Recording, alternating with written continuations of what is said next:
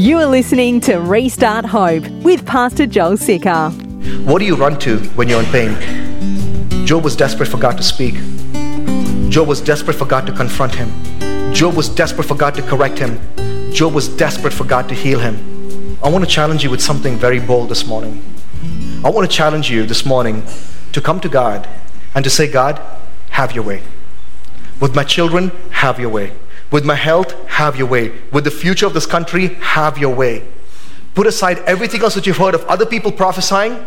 Put aside everything else you've read in other books. I want you to come to God and say, God, have your way. Have your way with my family. Have your way with my marriage. Have your way with my church. Have your way with the world. Have your way with my workplace. Have your way with my finances. Have your way.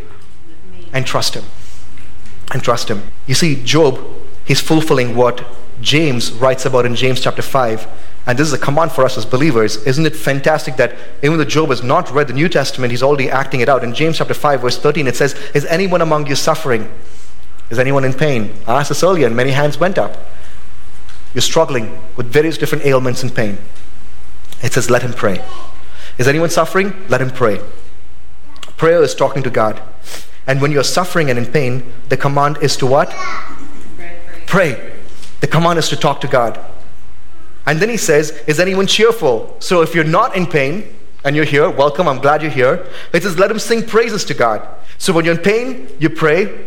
When you're in pain, you praise. And praise is giving words to God. It's also talking to God, except it's not crying out to God and saying, God, help me understand this, but it's saying, God, you are so good. Okay? So if you're in pain, you pray. If you're in pain, you praise. And then he says, is anyone among you sick? Is anyone among you weary? You tired? Let him call for the elders of the church and let them pray over him, anointing him with oil in the name of the Lord. Okay. Is anyone among you sick? This doesn't mean you're like me, you have a cold, you have a fever or whatnot. Are you weary? Are you tired? Like what Jesus says, come to me all who are weary and I will give you rest. Are you weary? Are you sick and tired of your situation? Are you sick and tired of your sinful patterns that you keep living in? Are you tired of it and you're saying, I'm done? But you're so down in the depths of your circumstance that it's hard for you to cry out to God and say, God, help me understand this purpose in this pain. And that's when you call other people who are in touch with heaven to cry out for you, to lay their hands on you and to say with a burden, people that you would trust, intercessors whom you trust, people of prayer, not people like Eliphaz who can talk about God, but people who you know who talk to God. Because oftentimes when we go to people like this and you share your deepest, darkest secrets, it just turns into gossip. And then there's a whole church split. Go to people who can intercede for you. Let them lay their hands on you and pray for you. But the command is to pray. So if you're sorrowful, if you're sick, you pray. If you're cheerful, you pray. And if you're so sick and tired, you're so weary, you call other people to pray over you. Will save the one who's weary, who's sick. And the Lord will raise him up. And if he has committed sins, it'll be forgiven. Praise the Lord. Praise the Lord. Praise the Lord for that. It's very important for you to be a part of a body of believers that's willing, in pain, to find purpose and say, God, what are you doing? And in pain, to press it and say, God, what are you showing us prophetically that's coming through this lawsuit, through this law, through this new, thing that's going on with the world or something that's happening in my family? What are you doing in this, God? Show me the more and more before, and God will do that. And then to not just stop there, but to know that this is a command for us to keep in prayer. And then to look out at people around you and be like, hey man, are you doing okay? Let me pray for you. And then to genuinely intercede and say, God, in the pain, bring purpose, God. In the pain, speak prophetically. Speak prophetically through me or through somebody else or through your word, but encourage this believer and raise up this weary believer. And it says in verse 16 in James chapter 5, therefore confess your sins to one another and pray for one another that you may be healed. The prayer of a righteous person has great power as it is working. And James continues to give Elijah as an illustration. It says Elijah was a man just like us and he prayed fervently and God answered his prayer. What would it look like if God began to answer the prayers this morning in this place? And that's what I am expecting. That's what I want to see happen. I'm not just saying this so that those of you who are hungry for a word will come here, and those of you who don't really spend time with God will give a prophetic word. Watch out, because praying through pain is prophetic, but preaching without discernment is blasphemy. Preaching with the discernment is abusive. It's cursing. The Bible warns us there will be prophets who say there's peace when there is no peace.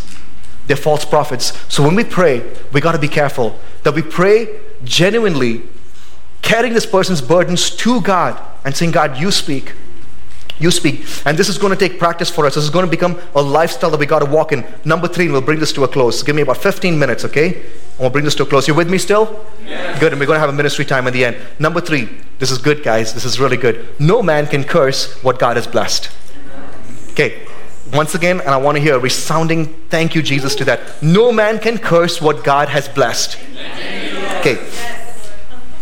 Before you go home today, okay, I want you to know that if you're in Jesus Christ, you're blessed.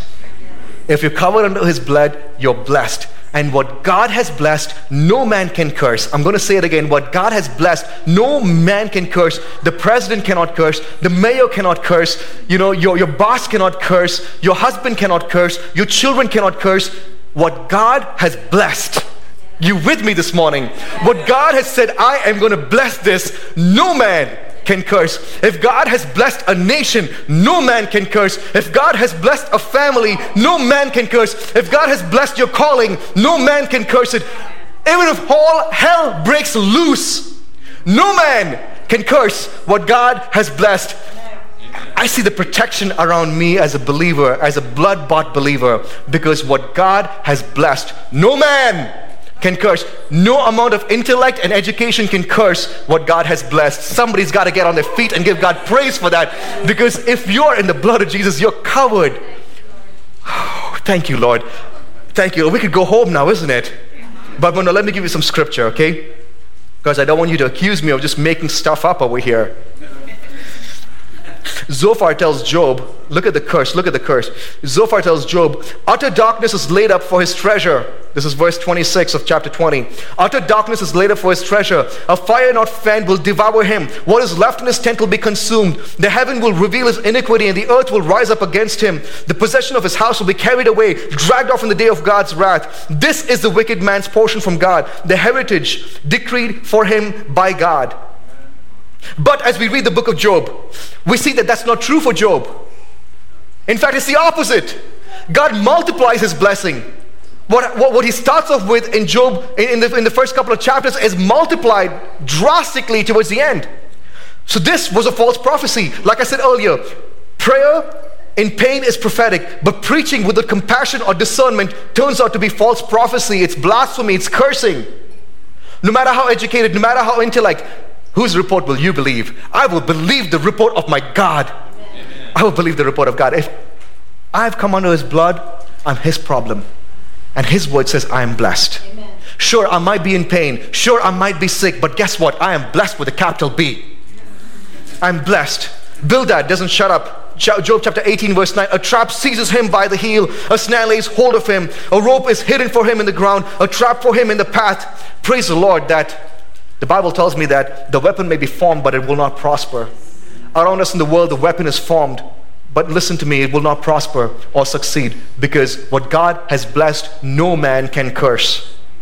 Terrors frighten him on every side and chase him at his heels. His strength is famished and calamity is ready for his stumbling. It consumes a part of his skin. The firstborn of death consumes his limbs. I'm going to skip this because I don't care about curses, because I know that what God has blessed, no man can curse. Bildad speaks of what he sees. He has no idea of what is to come. Whose report will you believe? Will you believe what you see? Because faith is believing what you don't see. And the Bible tells me that he who is blessed, no man can curse. So in my circumstance right now, I might not be good, but I know that God is good and He has blessed me. And I will walk in the blessing of God even though I don't see it. God is looking for worshipers who are willing to walk with that kind of faith. I don't see the blessing, but I'm going to walk like I'm blessed. I don't see, like Job says, I don't see my Redeemer, but I know my Redeemer lives. Because who God has blessed, no man can curse. Are you getting it this morning? But this is one way that I know for certain that God wants to bless you right here, right now. God wants to bless you with the knowledge of understanding the purpose of God in your pain. It says in Proverbs chapter 9 verse 10, the fear of the Lord is the beginning of wisdom, and the knowledge of the Holy One is insight. The fear of the Lord is the beginning of wisdom. So even in your pain, God wants you to have a holy reverence for Him in your pain. and not water down your theology, but have a holy reverence. It's in time of pain that we face this dilemma like Eliphaz, Bildad, and Zophar. It's in the time of pain we have the dilemma of how can a good God allow this to happen? And please listen to me. We're living in a time where pastors are watering down theology. They're saying that God will not judge the world. I about lost my mind when I was reading a post about a pastor who's talking about annihilation and universalism and saying that God will not send a person to hell, that everybody will be saved. Please listen to me carefully and listen to me well. I love you and God loves you, but if you do not repent and come under the blood of Jesus, you are cursed.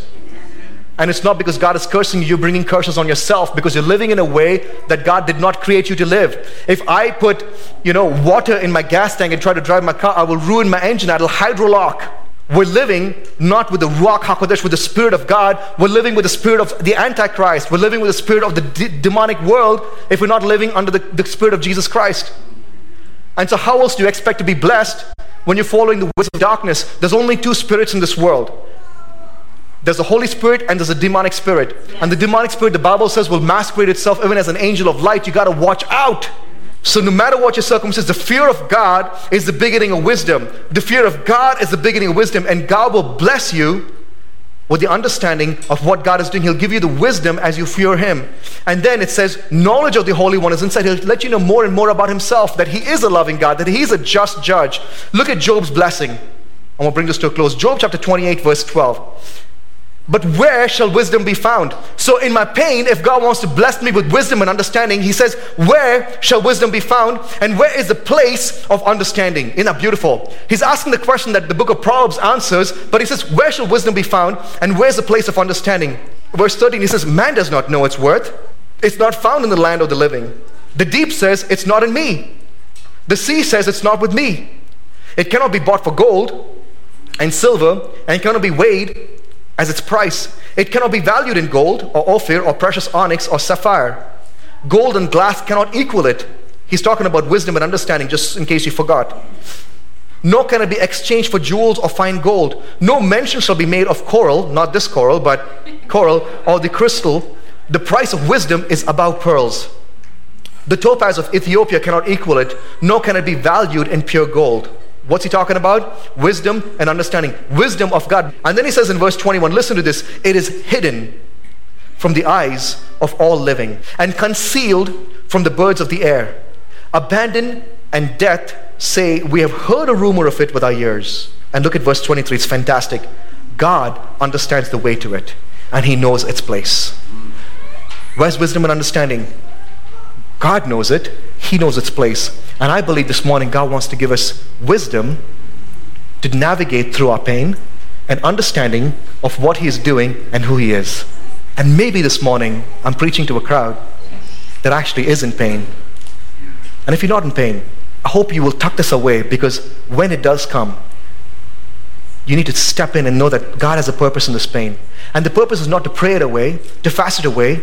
It's a season in life that God walks us through, but in those seasons God wants your roots to grow deeper. So when springtime comes, because it is coming, you'll have enough nourishment for your leaves to grow. Yes. Seasons cannot be prayed away. It cannot be fasted away. It cannot be rebuked away and bound and thrown away. Seasons are times we need to walk through.